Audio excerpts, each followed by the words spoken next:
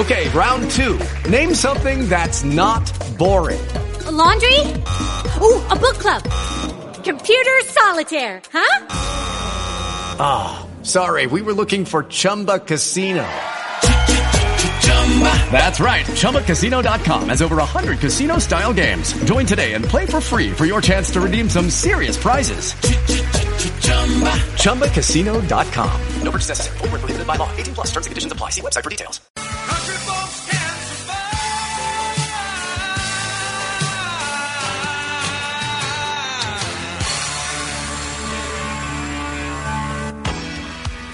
Welcome aboard, everybody. Jim Strader in the studio, eager to talk with you this evening. We're going to do open lines tonight because there's so many things popping on the outdoor horizon that I thought this be an appropriate venue for another open lines show where I'll do my level best to answer your questions about what's going on in the outdoor world.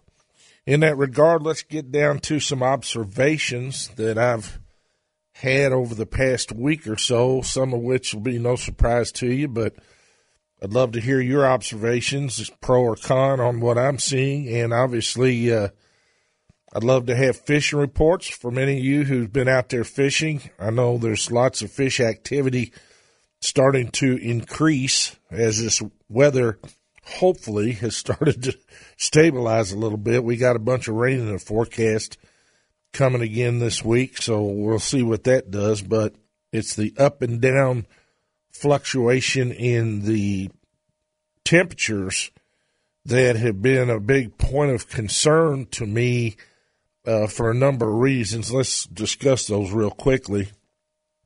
In terms of future events, or what would appear to be somewhat ominous in some regards, are these big, heavy frosts that we keep having on the heels of warm spells, which give a false signal to the plants and trees that spring's here, and then all of a sudden we'll get a temperature swing into the 20s. That's become especially of concern to me here recently because the oaks have started to pollinate. I've been several locations around the state, over near Shelby County, down in Nelson, Bullitt, etc., and a lot of the oak trees are in pollination and were when we had that freeze here. This most recent freeze, and that can burn those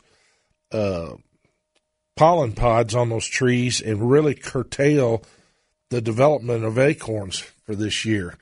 That situation was even more pronounced in terms of how many of the oaks had already pollinated the further south and west that you went in Kentucky and Indiana in particular, Indiana to a lesser degree, but as you move down into the western portion of the state, it became fairly acute down there as well. And these constant cold spells that keep coming through have everything out of whack. Let me give you some examples. The water temperatures at most of the lakes are still just now approaching 60 degrees, which is about 5 to 7 degrees below normal for this time of year. And while that may not seem like a big deal, it is definitely prolonged spawning activity by a lot of the fish that we normally rely upon for our spring run of fish, for white bass, for example, or the crappie spawn even. The crappie spawn has been very spread out and is continuing to be so, and I think you're going to see a lot of crappie still coming to the banks and nesting over the next week or 10 days. Normally by now we're starting to taper off a bit, but I don't see evidence of that, nor have I heard that from most of the anglers I've talked to. So I'd love, again, to have any fresh reports any of you may have had. White bass spawning activity and crappie spawning activity tend to kind of go hand in hand, especially when you're speaking of white crappie in particular. The black crappie do tend to spawn a little earlier, but this year the temperatures have been hovering in the lower 50s for weeks on end during this spring period, and these cold fronts keep sweeping through, keep putting the fish off the nest, putting them off the nest, and the females have been holding their eggs. I did crappie fish some this week, and the females that I caught still had eggs. So I'm certain in my mind that we're going to see a prolonged spawning situation. White bass activity was real good this week. It really started to pop about last weekend. Again, the cold spells put it back a bit, but I'm a pretty good believer in the old, some people call it wives' tale. I don't think it is. Situation where when the dogwoods start to bloom and they're in good bloom, the crappie and white bass will be spawning. And it's not too far off. It has a lot to do with soil and or water temperatures reaching 56 or so degrees up towards 60, which, of course, is what triggers the spawn in those two species of fish. And I'm sure most of you have noticed that this week the dogwoods did indeed start to pop. The redbuds started last week. A lot of them got burned by the frost.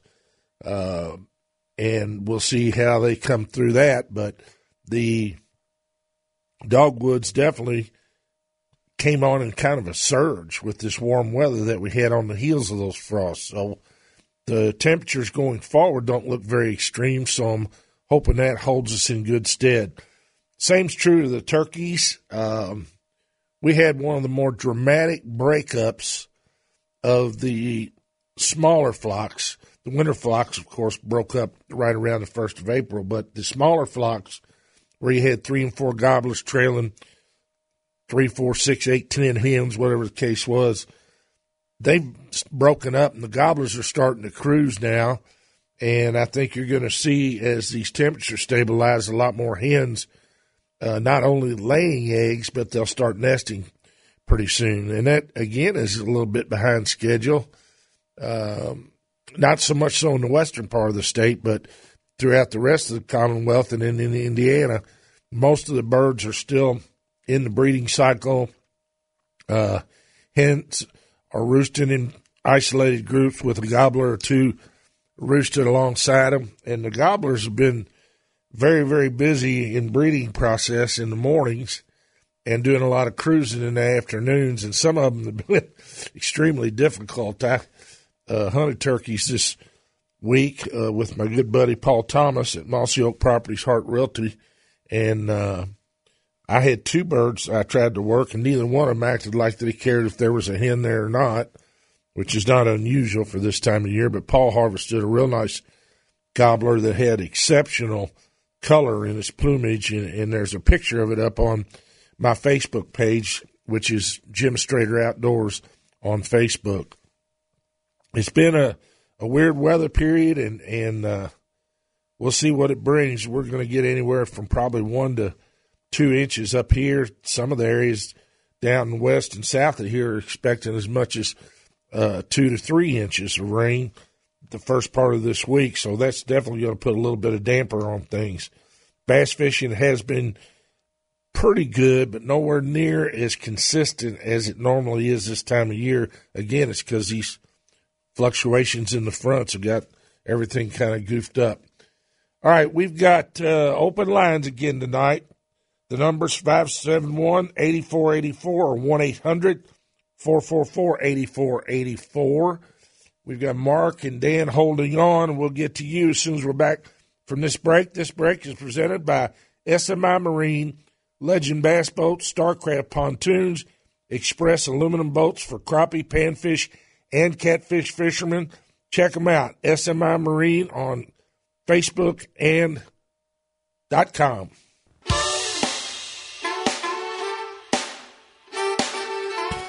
We're back on Jim Strader Outdoors. Again, we're doing open lines tonight, talking about anything outdoors.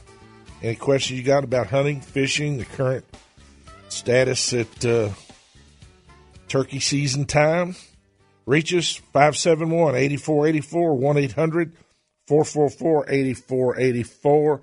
And let's go to Mark, who's been on hold. We got R.J. Scott, Mike, and Dan will be up next, fellas, if you'll hang on. Let's go, Mark. What do you got for us?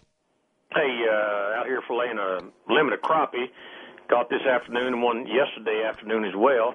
But they're not up really on the bank yet up here in southeast Indiana, but soon will be. A couple more days of warm weather, and if the moon is right, and if the water temperature continues to increase. But all the eggs I'm finding in them right now are not, like you say, ready really to spawn. A few more days away, but it doesn't look like it's very far away. But my question is, or a statement and a question, I really enjoy fishing that Ohio River system, and this past year I never could get down there because of river conditions to do any sauger fishing in the fall or winter, either one.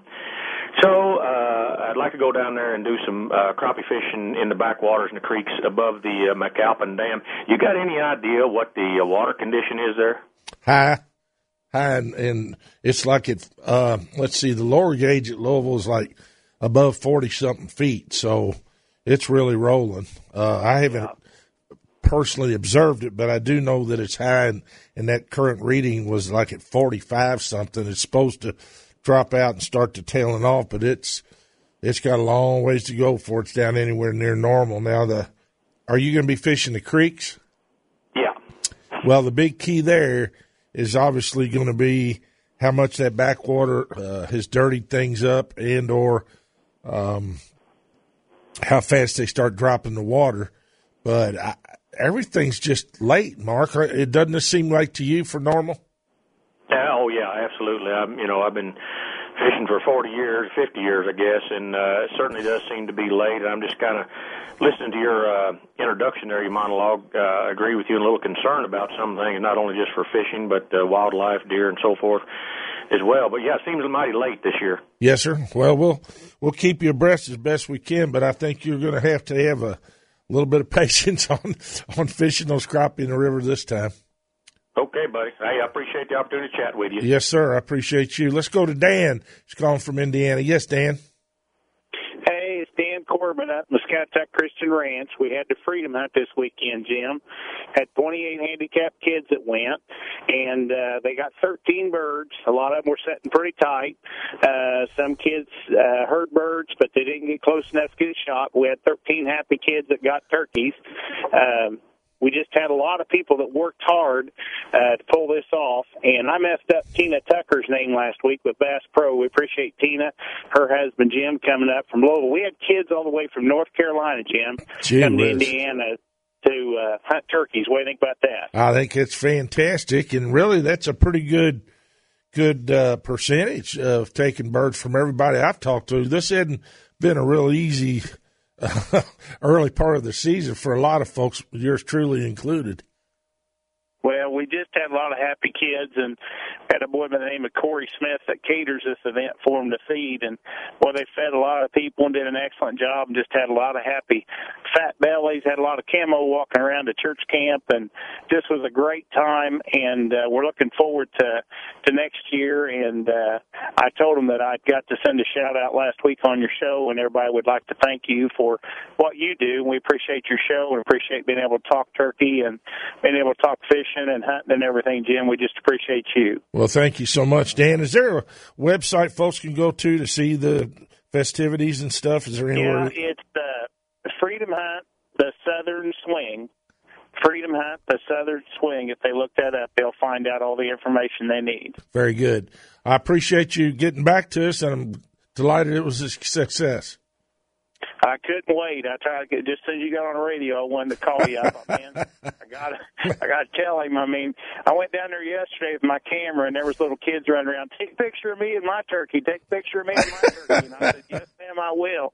We had a deputy sheriff that came down with his dog, and one of the conservation officers came through and talked to the kids and encouraged them. And, boy, it's just a great weekend. And what a great weather God blessed us with this weekend for us. Yep. So. Well, thanks for getting back to us, Dan. I appreciate it. Let's go to Mike, who's calling from Corinth. He's got a habitat question. Yes. Yes, sir, Jim. Called you last fall about clearing out a bottom piece of my property along the creek, which turned out great. Clover came up great. Really got a lot of deer moving through now. Question is, where I cleared it out, I have probably 5 or 6 large debris pile. I'm talking 20 feet by 8 feet high. is there any benefit to leaving that, or should I burn it? Is it just going to draw snakes? Well, are rabbits part of your equation that you're trying to accommodate, or is that the only cover rabbits would have around there, or is it augment maybe some briar and other stuff that's off to the sides? Well, it actually backs up to a lot of briar. I hadn't thought. I'm not a rabbit hunter, but I was more concerned about drawing snakes, and I didn't know what type of dens coyote and fox used, if that would be an attractant for them. I don't want that. Not opposed to rabbit at all. Yeah, I'd be inclined to tell you to leave them. They provide habitat for a lot of things, honestly. And, we have seen some bobwhite over the last couple of years, not a lot. I didn't know if that would help them or not. No. Brush pile's not much benefit to them, but it certainly is to rabbits. And if groundhogs get in there and utilize those brush piles, which I kind of doubt they'll do because it's in the bottoms. That's subject to flooding, but I don't know. You just kind of got to use your own sense about whether or not you'd like to get that out of the way and be able to maybe plant that as well. So, yeah. I just if it was of benefit, it would be less work for me. I got you. All right. I appreciate it. All right. Let's see here. Let's go to Scott. He's calling from Breckenridge County. Yes, Scott. Hey, Jim, how are you doing? I'm doing just fine, sir. I've only got about a minute, so I can either be patient and get you on the flip of the news or however you want to do this. Well, if you don't care, I've got like it's an elaborate question, I guess. It's my beagle is like picked up like two baby rabbits. I mean, he treats them like a kitten, and he brought them in my front yard, and they're babies. And I don't know what to do. Okay. With them. Well, that is a pretty unusual situation. My beagle, he's an outside dog. He's the best dog with the kids. I mean, I agree that beagles are the best. And he'll go chase a rabbit and run them and all that stuff, a big one. But he is so gentle as a lamb with the baby ones. He picked them up by their neck and just brought them and set them right in front of my porch. I'll be darned. And I don't know what to do with them. Well, let me scratch my head about that on the news break, Scott. That's pretty unusual. We got RJ on hold. RJ, appreciate it if you can hold through the news. Again, folks, we're open lines tonight. Numbers 571-8484, 1-800-444-8484. This break is presented by Mossy Oak Properties, Hart Realty, MOPHART Realty.com.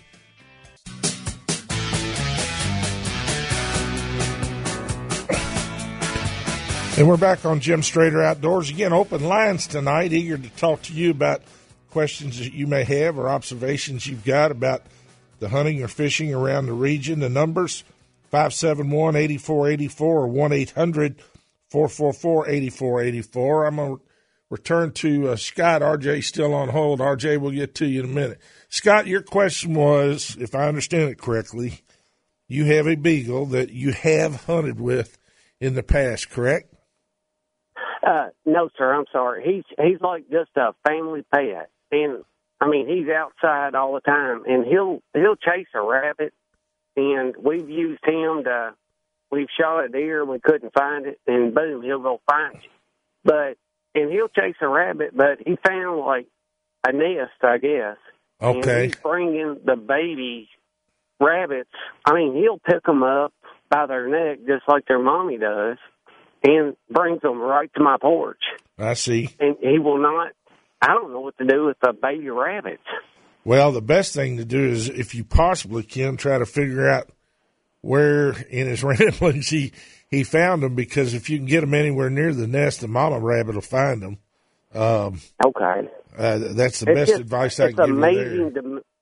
It's amazing to me that, he's not that aggressive. He's like, okay, this is a little baby. I'm going to take it over here. Well, as you know, beagles tend to be pretty sweet-natured little dogs. And is it a female or a male? It's a male. We had him neutered and all that, but anybody out there that wants a pet for their kids, a beagle is the best pet, in my opinion. Well, they're sweet dogs. They really are. I hunt with a bunch of friends that have them, and they're just unbelievably loving, and in some cases almost timid little dogs, but they're very, very sweet. So yours is showing the sweet side, Scott. Yeah. What do I need to do with the baby rabbits?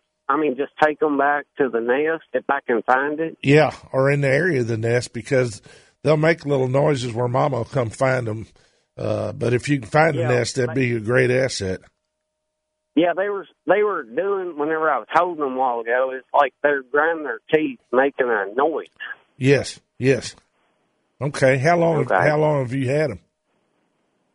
Just whenever I called you, maybe 20 minutes. Oh, I see. Well, yeah, if you can find the area where that nest might have been, and then you can release them, that's the best shot they got. All right? Okay. Thanks, Scott. All right, thank you a lot. I appreciate it. Let's go to RJ, who's been patiently holding on. Hey, RJ, how you doing? I'm doing okay, Mr. Strader. Please call me Jim. You don't think, yes, Jim. You don't think maybe a pet store or something would be a good idea for Scott's new family? No, I don't. Okay. Well, that answered that, took care of that. Well, maybe that bears some explanation. Wild animals absolutely, positively have their best shot if they remain in the wild, and if he can find anywhere near where that rabbit nest is, that's the best thing. And could a pet store maybe take them and what have you? But there's laws against having wild animals in captivity. Opens a whole can of worms. So my answer is no. I don't think that's the best idea, honestly. Okay, just like the birds and stuff, the ones that stay wild, that's how they know what to do. That's it. Okay, then, yes, sir. Yes, sir. But the next thing was, you had a guest on Easter this month, Easter Sunday, and that person, just said it right on the level. He said what needs to be done with these people when they catch them, if they can. And he laid it out. Now, you remember who I might be speaking of? He got right with the program about this problem. Well, yes and no. We have so many callers. Were you talking about the individual that really wanted capital punishment? That's what he said. He said, take them back out and put them on public execute them, I turned the radio up. I was like, oh, shoot, I'd forgotten all about that. Well, but anyway. Go ahead. Well, yes, sir. Yes, sir. But the next thing I wanted to know, because I'm kind of a city guy, as you can't tell, but anybody that wants to catch fish out of, the Ohio River, I know you guys, a lot of people, except your guest, Mark, or your caller, Mark, just called in. He says he catches. What is the best way to clean a fish that might come out of the Ohio? Or you might find in a supermarket, you might find a nice looking fish and you get it there, or something. I've heard one way I've heard, would you catch something out of the Ohio? Some people say no. Some people say yeah, but they said they put it in a 5-gallon bucket of salt water and let it set overnight. That's the only thing I've heard. Some people yay, some people nay, and I can take this answer off the air too. How would you, with a fish that, other than that, it looks okay, but how would you clean a fish? And thank you for your time. Okay. RJ, the methodology for cleaning fish out of the river that I would recommend would definitely be to fillet the fish, remove its skin, and definitely trim off any fat on the fish whatsoever. For instance, white bass and hybrids and stripers and catfish tend to have fat deposits on the top of their fillets. You want to trim that off because most of the problems in those type of fish out of the river are in the internal organs or in the fat in the fish. Now, there are health advisories on fish in the river.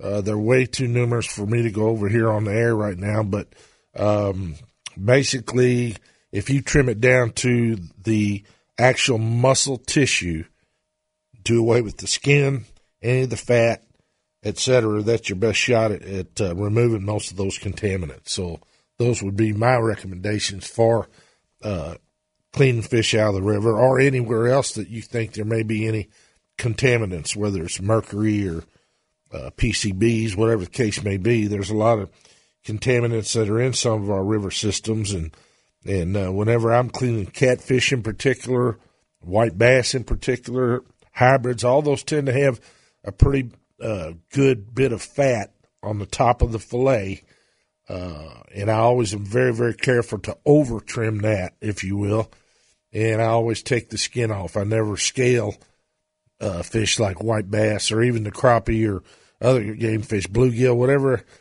you catch out of the river. In my estimation, you ought to take the skin off and trim the fat. So I think that probably answers most of your question regarding that. Let's go to break here, folks. This break is presented by Mossy Oak Properties, Hart Realty. Paul Thomas is the broker there. They have vacation cabins, wildlife management properties, and farms. They're good for either purchasing or selling. If you have a property that's you'd like to sell and it's got wildlife potential, or if it's a farm or any type of property for that matter, but they mainly focus on wildlife or outdoor properties for farming, wildlife management, and indoor vacations. They're located in Munfordville, Kentucky. They'll do a great job for you. Check them out at mophartrealty.com. Are we doing? Try this. Alexa, wake me up with News Radio 840 WHAS on iHeartRadio. Alarm set.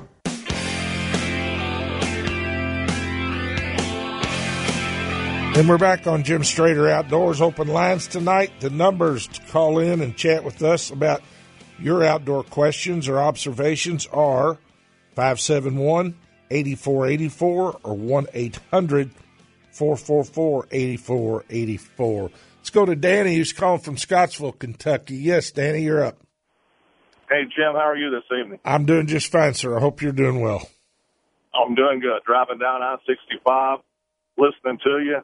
I just got to thinking, when I was a kid, before Barren River Lake came in, my grandfather had a farm on the upper end of what's now Barren River Lake. And they had like a 2-story concrete block building down there that the men in the community would gather around, and I'm sure no alcohol was involved. But and I don't know that they fished actually legal or not, but the old wooden baskets, the trammel nets, and the gigs, you know.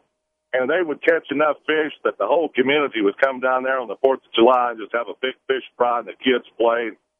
You know, times were a lot different then and a lot slower. And but it's just amazing that those old home, and I've got one hanging up in my shop building that belonged to my grandfather, the old homemade wooden basket that he used. Uh-huh. Yeah. So, those folks used to look at fish and game really as a matter of sustenance, and it was a different mindset than what we have now. And of course, there wasn't the pressure on the fish that there is now. So you're right; it was a different time, but it was a part of the culture, and it was one that was very much revered by folks back in those past era times. And my mother would sit there on the bank of the river with a cane pole and a can of worms, and that's the only way she wanted to fish, with a cane pole all of her life. That's all she wanted was a cane pole. Nothing wrong with that. That's right. That's the way I started. So, hey, it's better than a kid trying to reel a reel in backwards and getting the line all tangled up in it. Yes, sir. It sure is. I tell you, I started that way, and still love to crappie fish with a 15-foot pole where you're what I call dipping, minnows or jigs for crappie. It's just a lot of fun doing that. And if you're fishing with a cork, watching that cork go under is pretty interesting. I got a friend of mine, Charlie Capshaw, that has a saying I think you'll appreciate, and it goes along with cane pole fishing or fishing later in life. And he said, you know what one of the prettiest places on any lake is? I said, where's that, Charlie? He said, right there where that cork goes underwater. That's true. Yes. That's true. It sure is. And well, I don't know how they cleaned their fish back then, but they didn't really worry about it back then. But no. I just wanted to give you a call. I just got to thinking about that. Gosh, that's probably been at least 60 years ago. And when we used to go down there as kids and stuff. And then, of course, the lake, Barren River Lake came in, and that went away. The 2-story old camp building went away, and everything else. So those were the times. Well, I appreciate. I'm sure my grandfather and a group of the men in that community had a lot of things going on when they were fishing down there. I wouldn't be surprised, Danny. Thanks for the trip down memory lane. All right, Jim. You have a good evening. Yes, sir. Let's go to Travis, who wants to have a question about fishing, it looks like. Yes, Travis. Hey, Jim. How you doing today? I'm doing great. How you doing? Oh, I could have been better. We fished a little club tournament down the Rough River, and we're catching a bunch of little bitty bass, but I don't know where them big ones are. What's going on with these lakes around here? Well, I assume Rough's still real high, isn't it? Yes, sir. About 12 feet. Yep. It's just been such goofy weather that the best way I can describe it, and I'm a firm believer in this, fish go through cycles on a weekly basis where some days conditions are excellent for feeding activity, other days they're not. And it takes a consistent pattern of 2 to 3 days for fish to get in what I call a cycle. You know what I'm saying? If we've had warm nights and warm days and a good westerly or southwesterly wind and the water stacking on the north shores, fish set up, the bait gets active, and the bait really, in most cases, controls a lot of what goes on, because if the bait's scattered and suspended and not in shallow areas where the fish can really key on it, you're looking at scattered fish, and that makes it a lot tougher. What do you think about when they're draining the water out or they're drawing it back? Do you think them fish pull off the bank and get out a little deeper? I sure do. On average, not all of them will, but if it's a falling water table, bass in particular tend to move off the banks and pull out to see what's next. All game fish have an instinctive reaction to falling water where they don't want to be trapped. I can give you a good example of that, and it's an amazing thing to observe. I don't know if you've ever been on the Falls of the Ohio over there and fished over there. Well, I'm sure you've noticed what I'm getting ready to tell you.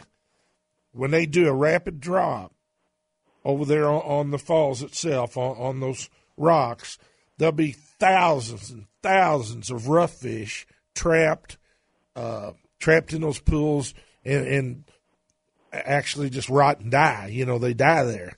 You don't see many crappie or bass or sauger or any of the game fish in that situation on those fast water drops. They're just those rough fish don't respond quite the same way as the game fish do. So my observations on that through the years that I fished down there taught me a lot about falling water tables and what different species of fish do. And it certainly is evident to me, especially in my own, personal fishing, that when we have a high barometer and a falling water, buddy, you better move off the banks. You're not going to do real well in shallow water under those conditions in most cases. There we go. All right. Well, they had so much flooded timber, man. You had to try it. You know what I mean? Oh yeah, absolutely. What baits were you fishing with, Travis? We were pitching and flipping, and we caught a bunch of 13, 14-inch bass up in the trees. But I try a little suspended jerkbait off the trees, but I just feel like them fish were below me, and I just couldn't get anything down to them. I see. Well, with the warm water, what days were you there? Were you there on what kind of weather pattern did you fish? No, today. We were there today. Oh, okay. I think we found 59-degree water was the high. I see. Well, that's about what I, have been hearing from everybody and what I've seen in my fishing. We're just now getting to the upper 50s, which, we're in the third week of April, man. We ought to be at, yes, sir, 60 and better by now, and certainly by the 1st of May. But we'll see what the rest of the month brings. If we get these rains here next couple of days, if they occur when the air temperatures are warm, that'll do a little bit to boost it. But it's been slow coming. It just has. It's got to get better, is all I can say. I hear you. All right, partner. All right, man. Well, thank you. Yes, sir. All right, let's go to, looks like the judge from Louisville. Yes, sir. How you doing, Jimbo? Hey, how you doing? I'm doing great, brother. Good. I'm ready to get back to my lake house at Nolan and catch some fish. Tell me, we've been hearing about these Asian carp invading the waterways in and around Kentucky, and the efforts that have been made to try to take them out. Give me an update of what's going on with these Asian carp. Well, they're continuing to be a horrible problem at Kentucky Lake, increasingly problematic at Barkley. They're now making their march into the upper pools of the Ohio River. Of course, they've been a real problem down in West Kentucky for some time, and now they've gone up towards the Markland Pool, and then they're just marching, on up the river. And hopefully they won't invade some of the other lakes, but it's hard to say exactly what they'll do because of the way all of our river and stream systems tend to interconnect, and those things are very migratory, and they're doing everything they can to try to get some commercial fishing to cut their numbers back, but that's, in its infancy at best. Well, what is the best thing they can do? All it is commercial fishing. It's the only way to get rid of these bad boys? I think it is. I think ultimately that's going to be it, unless some kind of disease that they are not immune to because their Asian species can overtake them. So, well, so when you say commercial fishing, to what extent and what level does this need to happen, sir? Huge. Needs to be a huge industry, and there's room for it for food and for fertilizer. So we'll see what it gives us. David, I got to go to break here, buddy. Thank you for calling. Brother. All right, folks, we got to go to break. This break is presented by SMI Marine, Legend Bass Boats, Starcraft Pontoons, Express Aluminum Boats. Check them out, SMIMarine.com. Okay, round two. Name something that's not boring. A laundry? Ooh, a book club. Computer solitaire, huh? Ah, oh, sorry, we were looking for Chumba Casino.